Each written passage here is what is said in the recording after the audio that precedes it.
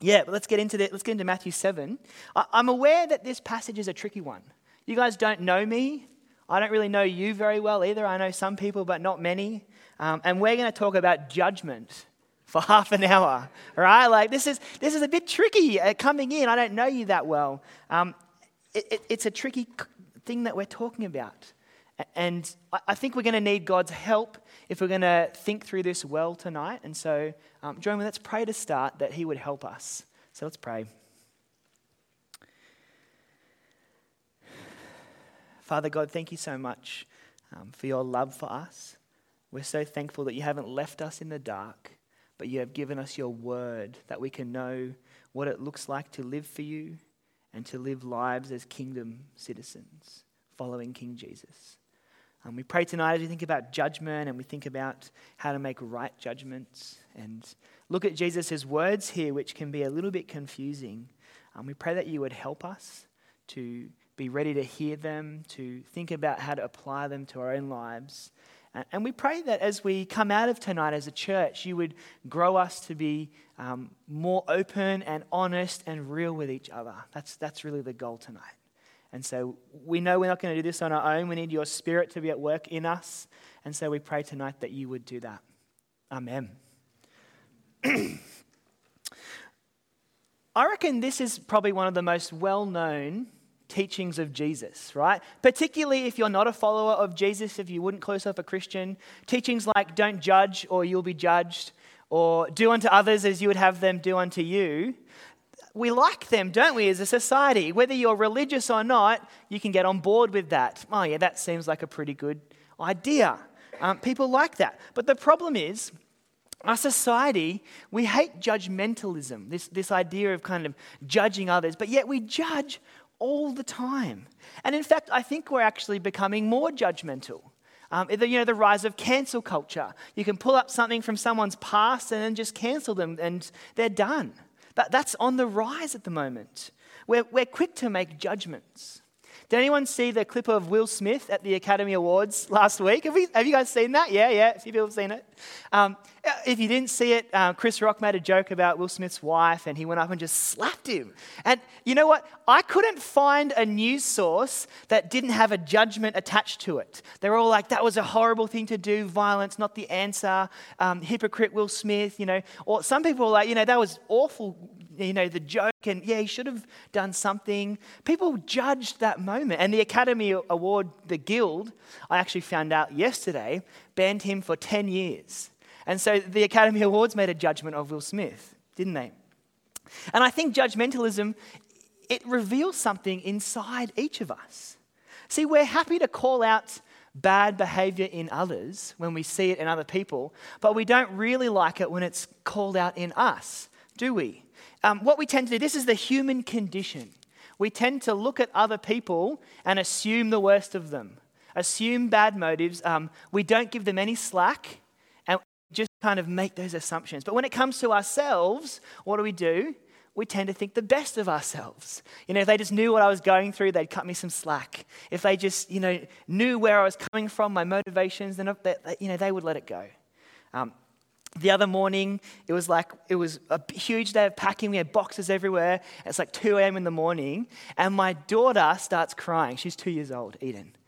And I was sitting there in bed. I woke up. And do you know what my first thought was? I hope my wife hears this. What a terrible first thought. And I caught myself thinking, I'm so tired. I've done so much today.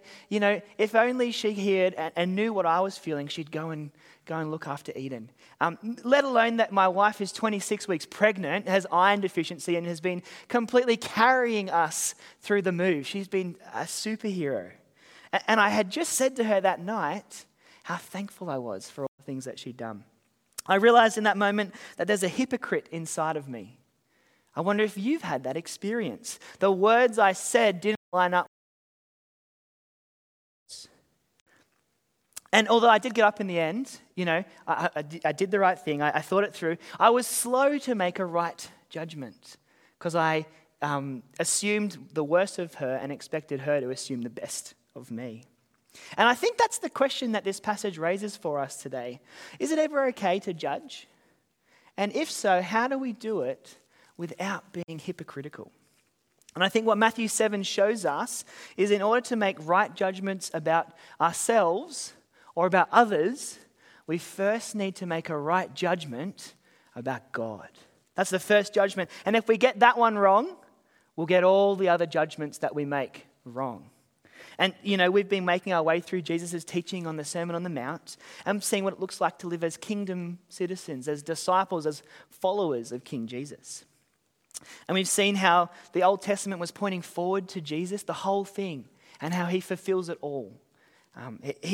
The great promise of the Old Testament is that one day God would be with his people and dwell with them. And we see in Jesus, he deals with the broken relationship, the problem we have with God, and he fixes it and he gives us his Spirit. He makes us, we're forgiven, washed clean, made new, able to be with God again.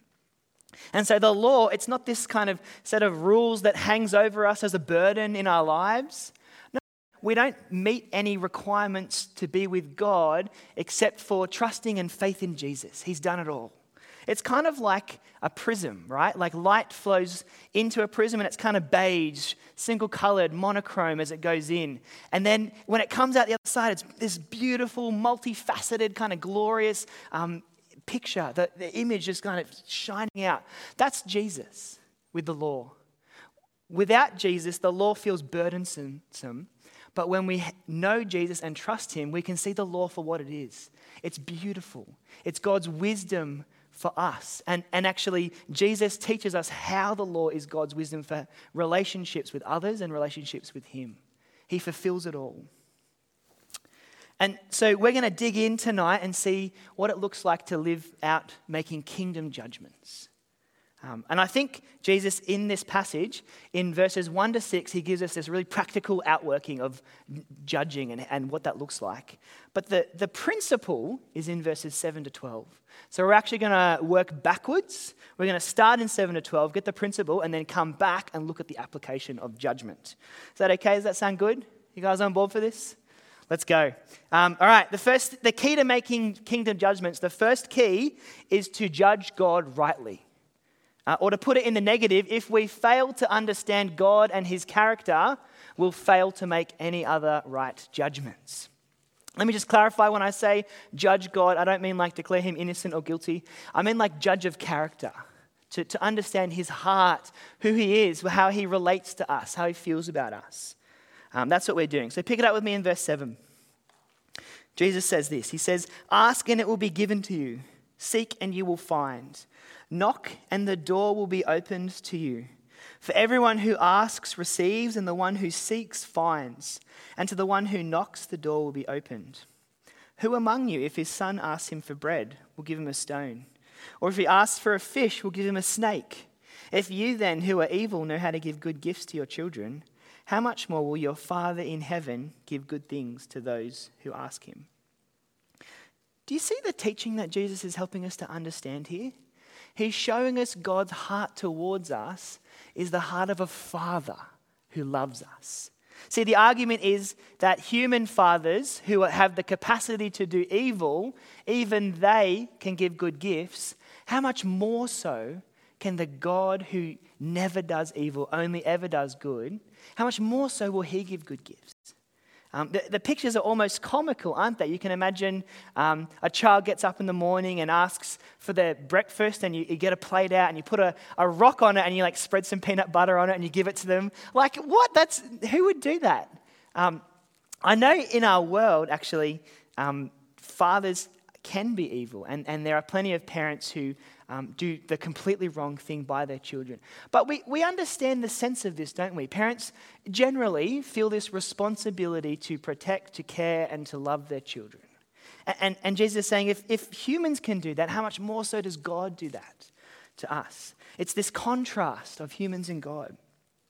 You see, God is a father who is good and who loves us. He delights to give us good things. His mercy is greater than any failing that we could have in our lives. And he knows us intimately and personally. And it's not just God's intimate kindness towards us as a father, it's his ability to act in the world. See, we're limited in the way that we can act, aren't we? We're human. That's what it is to be human. We're limited by our energy, by our time, by the resources that we have. If you have an assignment due the next day, you've only got 6 hours to get it done. There's a finite time, right? I don't know if that's you guys. I'm not assuming anyone's a last-minute hander-inner of assessments. We're also limited by our selfishness, aren't we? My son might ask me to go and play with him, and I'll say, I'm tired, mate, and sit and, scroll on Instagram for 15 minutes. Like, that's my selfishness that's limiting the ability to give him something good. But God's not like that. He's unrivaled. He has all power and authority. Nothing can ever stop him from doing what he wants to do. He's never fatigued by a task. He's never worn out by the care that he provides for us. As humans, when we care for others, it has an emotional kind of drainage on us, doesn't it? God's not like that. He's limitless. His limitless power meets our limitless need. That's who God is. And when we understand who God is, what's the most natural response? It's to come to him, asking, seeking, and knocking, isn't it? I think Jesus, in the context here, I think what he's meaning here is prayer. That's what it means to ask, seek, and knock of God. And we've got to understand this teaching in light of the wider context of the sermon. See, Jesus, he's not just saying, ask for whatever you want and God will give it to you. He's not saying there's some kind of special secret code that you can knock and you'll open the metaphorical door to all the treasures in the world. We saw 2 weeks ago Matthew 6, didn't we? There's context on what to pray for. See, at the heart of right prayer, what did we see in the Lord's Prayer? It's that God would be glorified, that he would be made great, that his kingdom would come, not the kingdom of Ben, that his purposes will be done, not the things that I want done in the world. We saw in the Beatitudes, didn't we? Blessed are those who are spiritually needy, spiritually poor. Those who are aware of their need, of their failings, of their need for God's grace and mercy. Really, the prayer here, it's the wrong question to ask, what should I pray for? The right question would be to ask, is prayer a sure thing? Is it a sure thing? And what do we see? It is. Those who ask will receive. Those who seek will find. Those who knock, the door will be opened. It's not because of us or some magic code or what we're praying for. It's the one that we pray to. The God who's in control, who loves us. So on the flight over here, we got a little scale to weigh all our bags. And basically all we did was weigh them all, find out they were all overweight. And then be like, we've got to take the stuff anyway. And so I just went to the airport. And we asked the lady there, I said, hey, the bags are all a little bit over the 23 kilo weight limit. Is that going to be a problem? And she said, that's okay. I'm pretty lenient. I'm pretty generous with that. We'll make sure we get all your bags on. And she even checked a car seat for us. Wonderful. It wasn't me who asked her that made that happen, was it? It was her generosity and her compassion. She could have said no. And that's kind of like God. It's not us that are the deciding factor in whether it happens. It's God. It's his fatherly heart for us. It's his power to act in the world that means that he'll answer prayer. And it raises the question for me as I read this, what's my prayer life like? What's your prayer life like? Your prayer life is reflected in your view of God. If you think God is small and incapable to act, or that he's miserly with his affections and doesn't really care about you, he's indifferent and far off, you wouldn't pray to him, would you? Why not? Because you wouldn't think he would do anything. But if you think he's powerful and kind and intimately connected with you and cares for you, wow, that's the kind of God you want to spend more time praying to, wouldn't you? When you face crises in your life, who do you turn to? Do you turn and pray to God? When you spend time in prayer, do you do it regularly? Are you trying to cultivate a prayer life which shows your dependence on God as Father, the one who gives you good things? Are you praying that God would reveal things to you, false idols that you have, sins that you have, false loves that you have? What's your prayer life like? Maybe for you today, you need to go home and make a plan to pray. I don't know, I want to be honest with you guys, I actually find prayer pretty hard.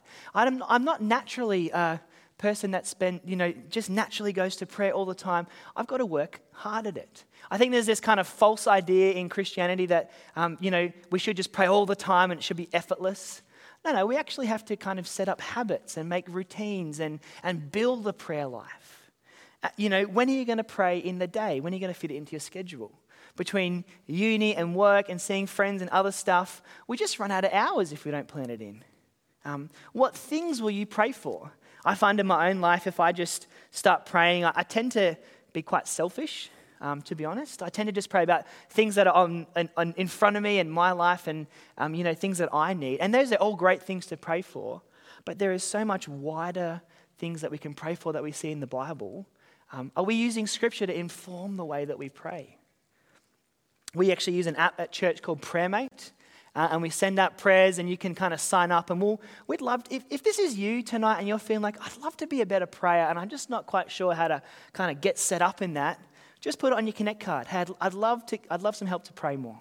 And we'll set you up on PrayerMate and we'll kind of walk you through what that looks like to help you get into some better routines and habits. See, God is both good and powerful. He's the Father who cares for us. And He loves to give us good things. That's the first key that we need to understand about God. And in fact, to know God as Father, to know His love for us, that's kind of at the heart of what it is to be a Christian. If you're new to church, you're new to the things of Christianity, just kind of checking that out today. To know God's love for us as Father is the key thing that we believe as Christians. And the key way that we see the Father's love for us is at the cross, at the gift of Jesus dying for us. See, Romans 6:23 says this: the wages of sin is death, but the gift of God is eternal life in Christ Jesus our Lord. See, sin, that the essence that each of us has, that we want to live for ourselves as king, not God, disregarding His rule, it's cut us off from life in Him. And the Bible says the penalty is death. But actually, God loves us and He loves to give us good gifts. And so in His grace and mercy, He sent Jesus to die that we might have eternal life. Jesus receives the punishment that we deserve, death, and we get life from Him. If this is all new to you and you're just hearing this for the first time, I want to encourage you, keep coming along, keep hearing this. We're going to go more in depth on this next week at Easter. It's going to be a great time to keep exploring what Jesus' death means for us. And can I say, if you've heard this 1,000 times, if you've been a Christian for a while, this is still the thing you need to hear.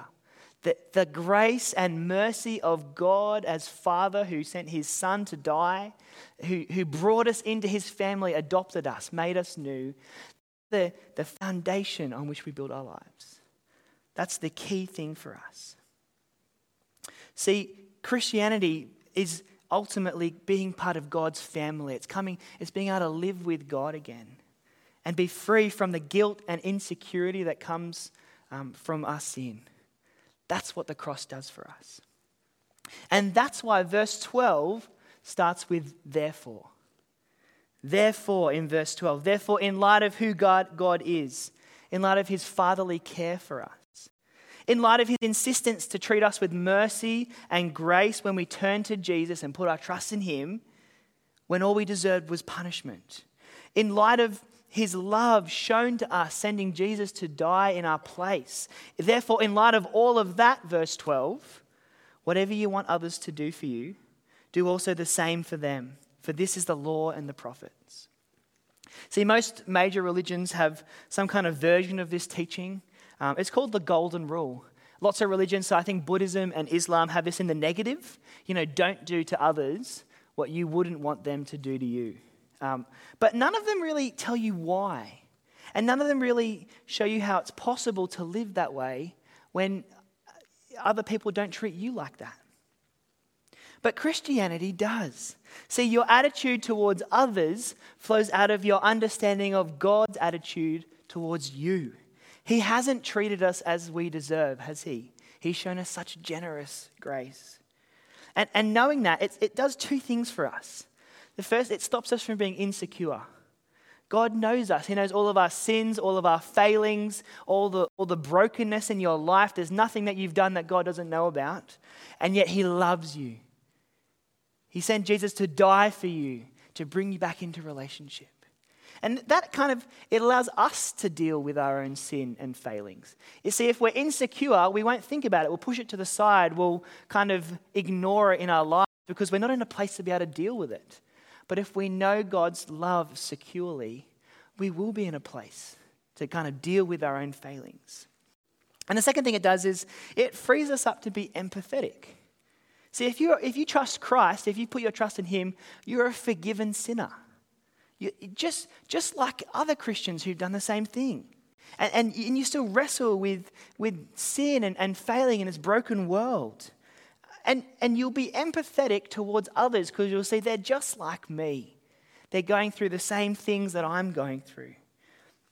See, Jesus says to live like that kind of a life, loving God, loving others, treating them as you would want to be treated, that was always the intention behind the law and the prophets, behind the whole Old Testament.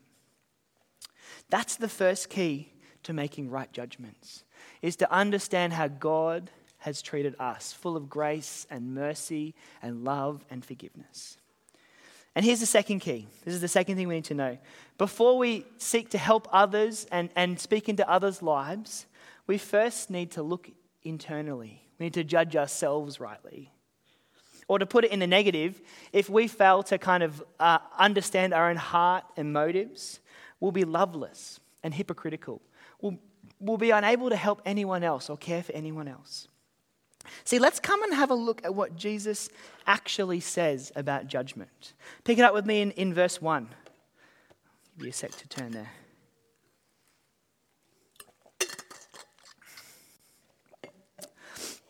Verse 1, Jesus says, "Do not judge so that you won't be judged. For you will be judged by the same standard with which you judge others, and you will be measured by the same measure you used." See, a standard, it was a weight. You know those kind of old school scales, they balance two things, and you put the standard on one side, and then the thing that you put on the other side, you can tell how heavy it is based on the standard that you're using to measure. Jesus is saying here, don't weigh with broken scales. Don't try and use a faulty weight to judge others, but then when it comes to yourself, use a different weight. No, you're going to be judged based on the same standard that you judge others. Judge with fairness and empathy and integrity, not with hypocrisy.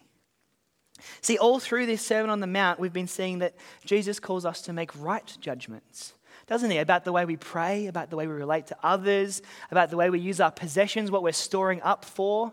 In chapter 7, we're going to see next week, he actually calls us to make right judgments about sheep who are in wolves' clothing.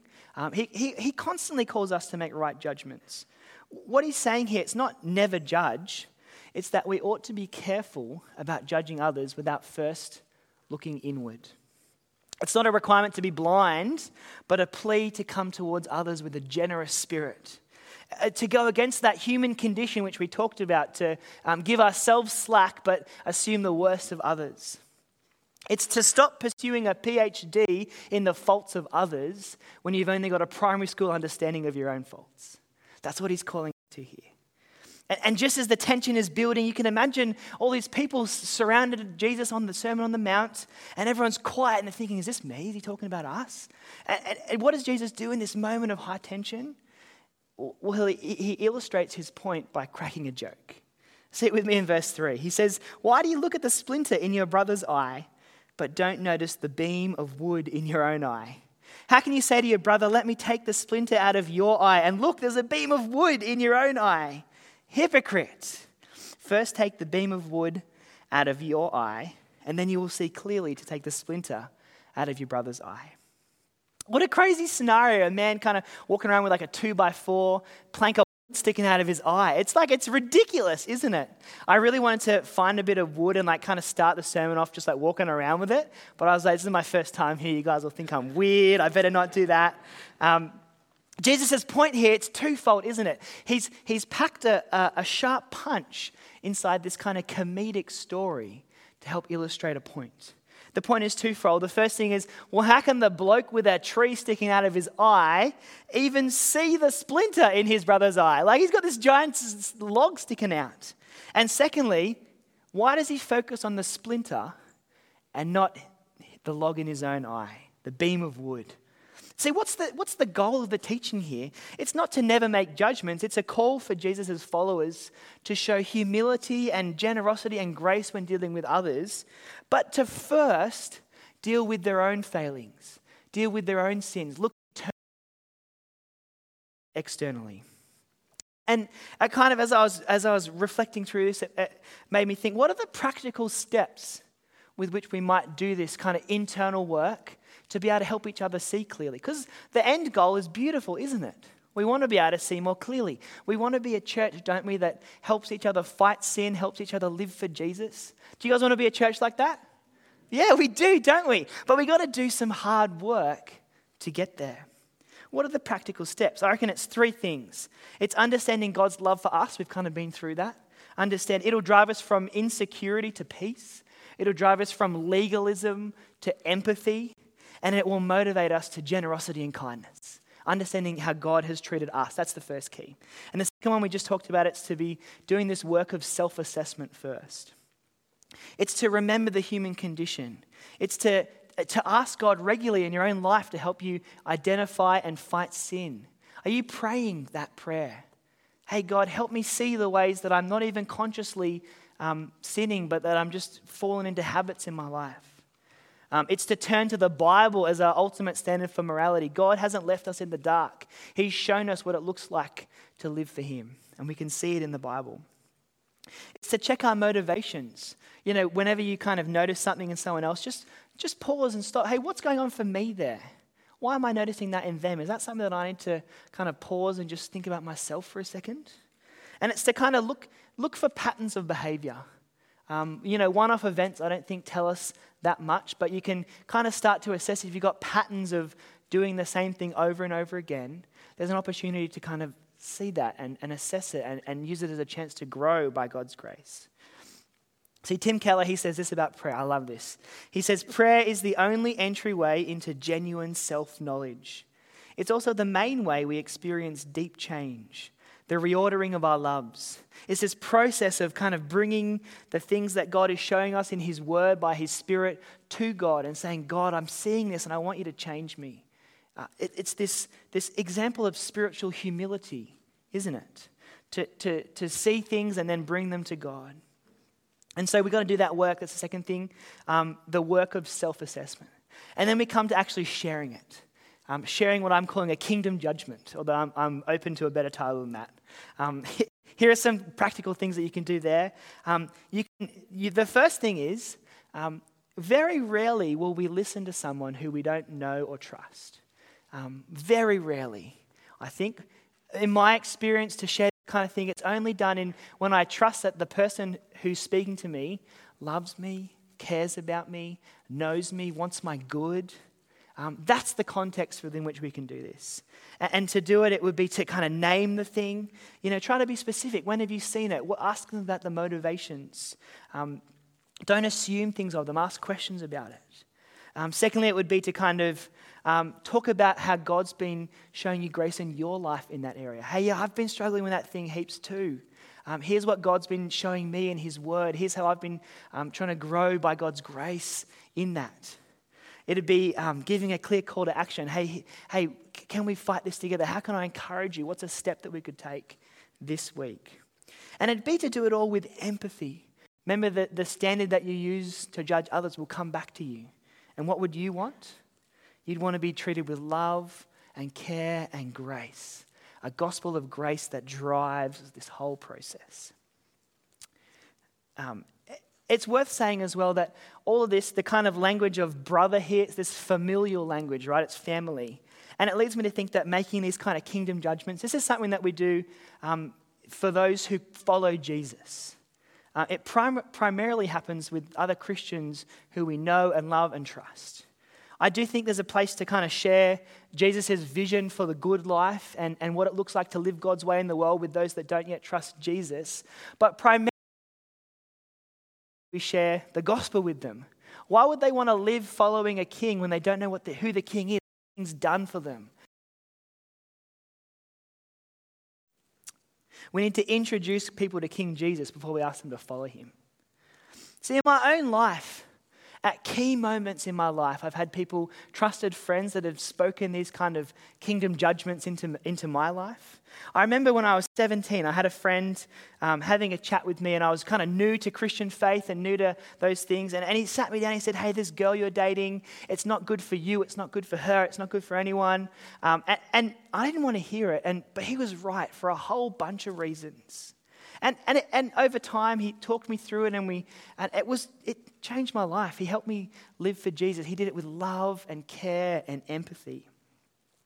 And maybe you're sitting here in your seat right now, and you're kind of, that makes you feel a bit like, oh, like I could never do that. There's almost a sense of repulsion when you hear that kind of thing. That would be so awkward to do that. Are people feeling that? I don't know if you're feeling that.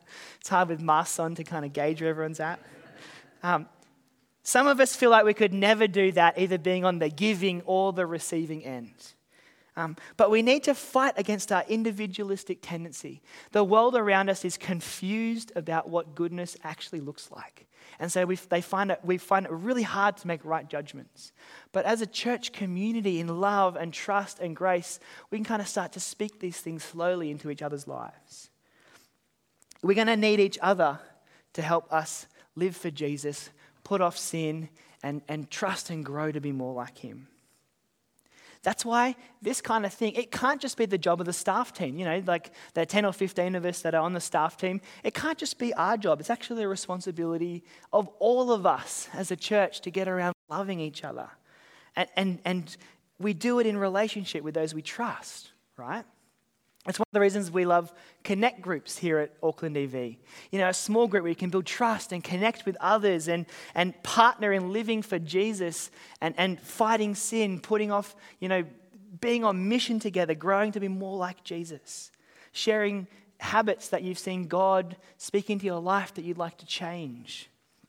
See, if you only come to your connect group or come to church every third week, every second week, every fourth week, you'll never build enough trust and commitment with others to go deep and change. You'll stay safe, but you'll stay shallow. You won't want to have other people speak into your lives. You won't know other people well enough to be able to do the same for them.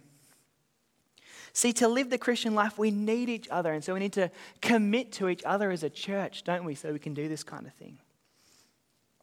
See, verses 1 to 5, it kind of functions to caution us to be quick to judge, to look inwardly before we speak outwardly. And it gives us this process by which we can kind of make those judgments for the sake of love, for the sake of helping others see more clearly. You can ask more questions about it in question time in a bit. Verse 6, it acts as a kind of counterbalance to this. Verse 6, don't give what is holy to dogs, or toss your pearls before pigs, or they will trample them under their feet and turn and tear you to pieces. See, Jesus is calling for a measure of wisdom here. How do we seek to relate to others and make right judgments? I don't have time to go super in-depth in this. You can ask questions about it if you'd like. But I think there's kind of two scenarios here.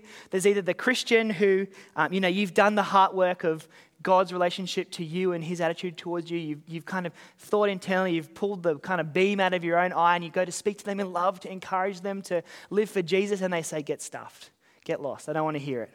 That could be one option of what that person is. Like the Pharisees are called dogs at one point in I think, Philippians. I was talking with Andrew about that earlier.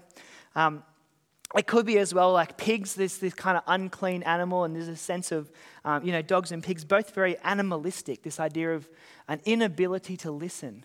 And so it could be as well people who don't know Jesus, and when you go to share with them the gospel, they say, get lost, that's stupid, I don't want anything to do with it. We're called to have a measure of wisdom in how we do that in love. Ask me questions about that later if you want. I want to finish now. I want to ask us the question, what would it look like for us to be a church that made these kind of kingdom judgments? That understood that God's fatherly love and care and compassion for us drives out insecurity and leads us to peace. That understands ourselves and is able to kind of deal with our own of security and then encourage others to do the same. Well, I think if we were that kind of church, we'd be worshippers. We'd be aware of our spiritual need and God's limitless power to meet that need. We'd be full of grace, wouldn't we? Rather than being legalistic in our judgments. We'd be empathetic towards others, recognizing that they're just like me with the same struggles. And we'd be prayerful. We'd come to God frequently, knowing our need and His great power. Do you guys want that? Yeah, we want to be that kind of a church.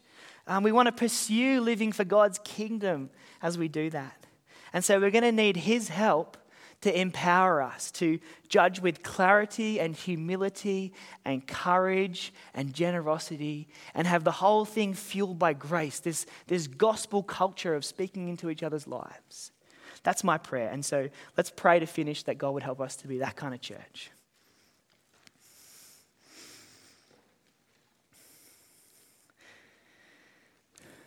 Father God, you are so good and kind to us. You're a Father who loves to bless us with good gifts. We're so thankful for the best gift that we could have ever received, eternal life through Christ Jesus. In Him we have peace and security where once we had fear and trembling and rejection. In Him we are safe with you, part of your family. God, would you please transform us? Would you let our life, both individually and corporately as a church, would you let us be part of having Spirit-empowered transformation? Would you save us from a kind of Pharisaic hypocrisy, Lord God, and teach us to live in repentance and change us into the image of your Son? Would Auckland EV be a place where people speak the gospel in truth to each other, that share these things in grace and love? Would you do all that work in us by your Spirit to help us bring you more and more glory? Amen. You've been listening to a sermon recording from Auckland EV. We hope you found it helpful, and if you'd like to find out more about Jesus or about church, we'd love to get in touch. So check out our website at aucklandev.co.nz for more details. Thanks for listening.